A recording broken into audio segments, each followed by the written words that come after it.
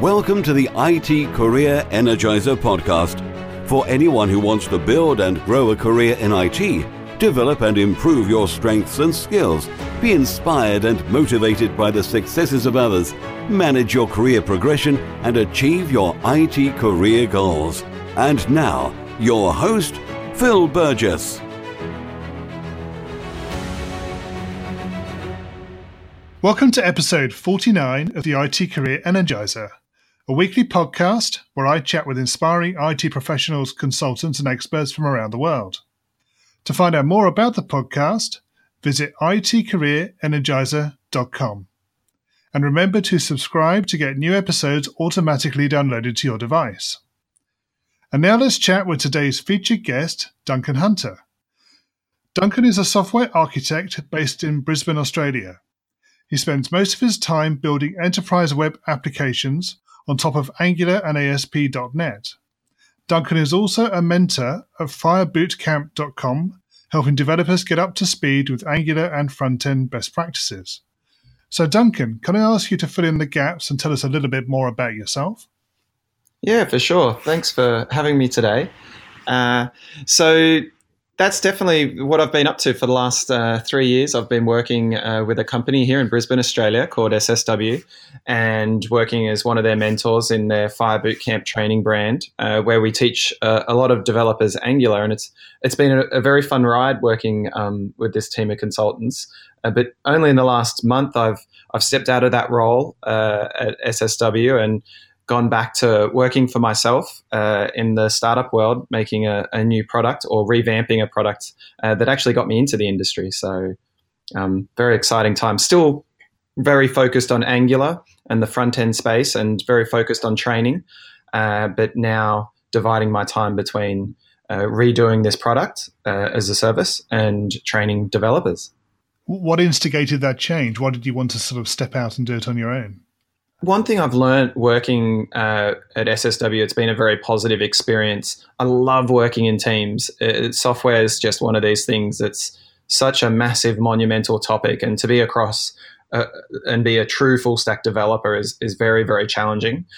So I'm not so excited to step out and work on my own, but I guess I have this bucket list goal that, you know, the way I got into the industry is making this nutrition software because that's my background in nutrition. And we've kind of had it sitting there on the shelf for 4 years because me and my business partner have been too busy to work on it. And I've just had this kind of itch that I've wanted to redo it. And I get these very awesome emails where customers are so unhappy with how stiff and challenging the product is to use that I'd really like to redo the product and try and see where I can push it. Yeah, so time for an update and a bit of a refresh. Yeah, absolutely.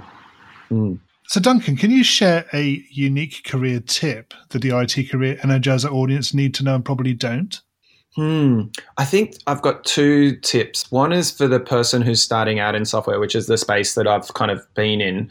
And then now I'm kind of in this transition period after being in the industry for a few years. So my first tip, because I do a lot of training, a lot of people ask me how I got in the industries, is to try and find the team of people that you want to be like. That might be a development stack or an entrepreneurial team or a startup team, whoever it is, whatever sphere of technology, try and find the people you want to become like and scramble to add some value that they'll put you on the team.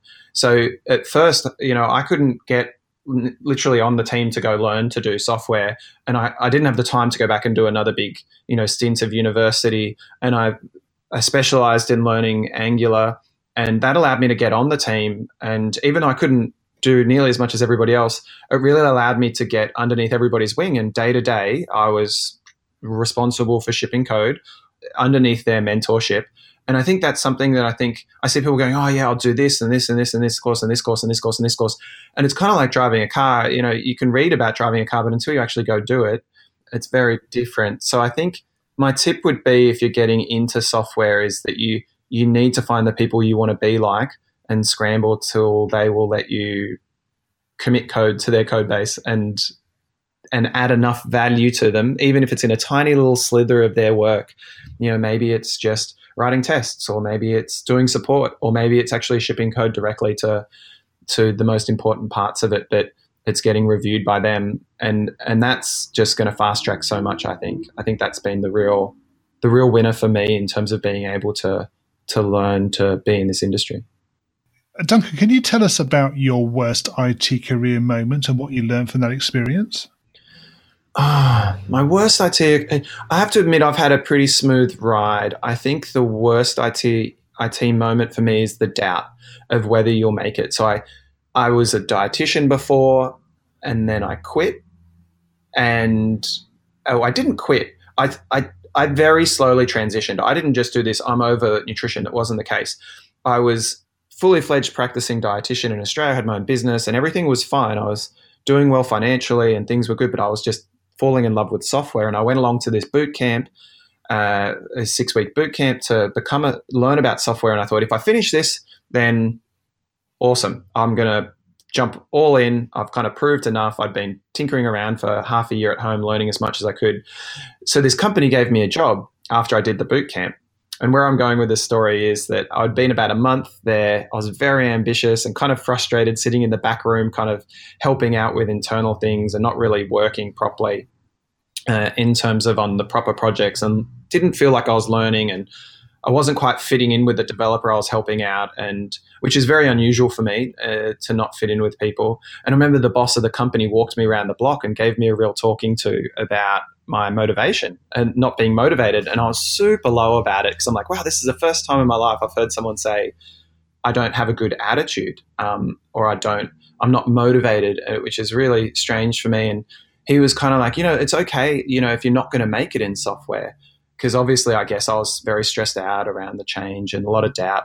And I remember going, oh my God, is he telling me that I should give up? And he's like, it's fine if you're like a sales manager. He started out wanting to be a developer and now he's a sales manager, and our general manager, he wanted to be one as well. And now you're kind of, but now he's like doing the management stuff. And he started going, and he was kind of saying, it's you're probably not going to make it, is kind of the feeling that I got from that conversation. I remember being really low going, oh wow, am I actually going to make it? Like, am I too old to learn to develop? And I think that because at the time I was 34, and I'd done 7 years of full-time academic study in my other career, and I was just, there's that doubt. And I guess that's the worst moment that I've had but that's this ongoing fear and stress, and it kind of iterates a little bit. That first few months, there was pressure for people around me, looking back now, having kind of, I feel, jumped that gap, and I feel like I'm a developer now. That pressure, that moment where you're like, oh, geez, maybe he's right. Maybe I should give up. And I think that was probably the worst I've had. So that sort of feeling of self-doubt, or what people refer to as imposter syndrome, was that sort of part of it? Yeah, I guess like imposter syndrome, definitely. One thing I've taken from my other career and other learnings through climbing is this appreciation for failure. And I guess I was very, very lucky to get a job around super smart people and I think that's, if you get in a team of very experienced software developers, they've got no pressure from somebody junior. And my experience has been super lovely, that everyone's been really supportive, even outside of the company walls and social media. Every time I reach out to people, they've been really supportive. So I guess the imposter syndrome, I've been really lucky that I've had a safety net. But I definitely have felt that at times, for sure. And I guess looking back, that's kind of a big part of it, was like going, oh, am I actually a developer? Yeah, for sure. Okay, so moving on from your worst, can you maybe tell us about your greatest success in IT? I think for me, I got into this as a dietitian, and I'd made this product we spoke about called Food Zone, and I'd hired a developer to make it. Originally, I actually got family to make it because my family's in IT, but I wasn't anywhere near the IT world. And it failed, and I hired more developers here in Australia to make this product for me. And then I was like, I better start learning IT. So I started learning IT on Pluralsight and fell in love with it, and was consuming Pluralsight like crazy, left, right, and center, as much as I could. Still working during the day as a dietitian, but in all my spare time, learning as much as I could, and really fell in love with it. So for me, one of my big goals, which I've ticked this year, is to come full circle after 4 years of Pluralsight and actually give back to the coursework and make a Pluralsight course. So that was a lot of hard work this year, and a lot of kind of learning about not just, how to write good software, but also how to master teaching and all those things. So for me, a real career highlight is to kind of close that gap and be an author on Pluralsight for me. I've really enjoyed that process. So what excites you about the future of the IT industry and careers in IT? I think the thing that excites me the most about a career in IT is the love of learning. Coming from an industry where I really loved everything, in nutrition I enjoyed it, but in IT it's like Christmas every morning when you get out of bed. It's a bit geeky, but you kind of got to embrace it, huh? Like every morning in the world that I'm into Angular and NGRX and RxJS and TypeScript and Firebase and those sorts of things. Every morning you get out of bed and there's probably a new release each week from that group of people.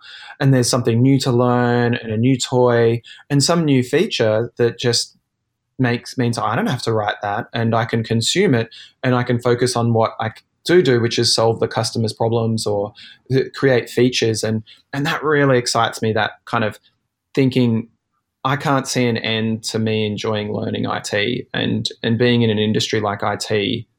That excites me, just the personal passion to be in something that I can't see an end to me enjoying. Okay, Duncan, we're going to go into the reveal round now. Are you ready for this? Yep. So what first attracted you to a career in IT? Definitely it was solving a business problem. As a dietitian, I needed to analyze at a kind of university level people's nutritional intake, and I wasn't happy with the only product on the market, and I wanted to solve that problem. So that's what really attracted me to it, but I didn't realize I was going to fall in love with the art of coding and shipping software. What is the best career advice you've ever received? At first, I think don't learn backwards. Don't try and learn the world. Learn what you're going to apply. And then in terms of learning frameworks like Angular or SharePoint, don't learn backwards and learn SQL reporting and SharePoint if you're never going to use it. Only learn the frameworks you will. And that ties into the other piece of advice I got, which was learn the patterns, not the frameworks. Yes, very true. If you were to begin your IT career again right now, what would you do? I would find someone to hold me more accountable to doing code katas with a mentor, because even though I was frenetic at learning, I think it would have been great to have had someone with a bigger vision for me to really drill in some of the core practices around testing and languages and so forth. What career objectives are you focusing on right now? I'm really excited about learning to make software as a service. So how do you do the whole lean startup thing? How do you learn to ship software quickly and then try and find a product market fit and change around that to find a set of customers who you're solving a problem for? That's one thing that really excites me and at the moment for sure. What's the number one non-technical skill that has helped you in your career so far? Oh, I'd love to say teaching, but I'm not. I'm going to say networking.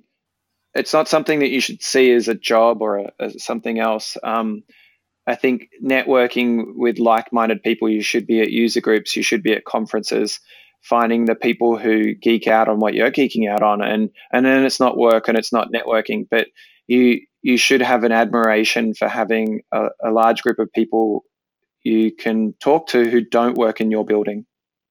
Yeah, networking. Duncan, can you share a parting piece of career advice with the IT Career Energizer audience? For me at the moment, the thing that I'm learning in this industry is about there's so much choice right now in IT. There's so many jobs in Australia and other places where I travel in Europe and America. There's so much opportunity. It's such a fast-paced business and fast-paced world.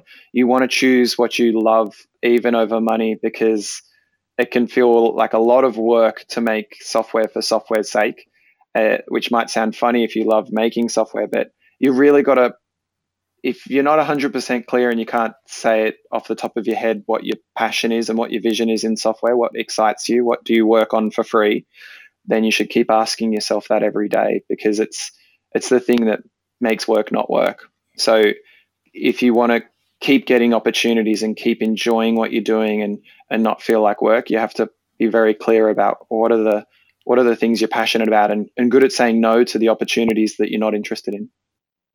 And finally, what's the best way we can find out more about you and connect with you?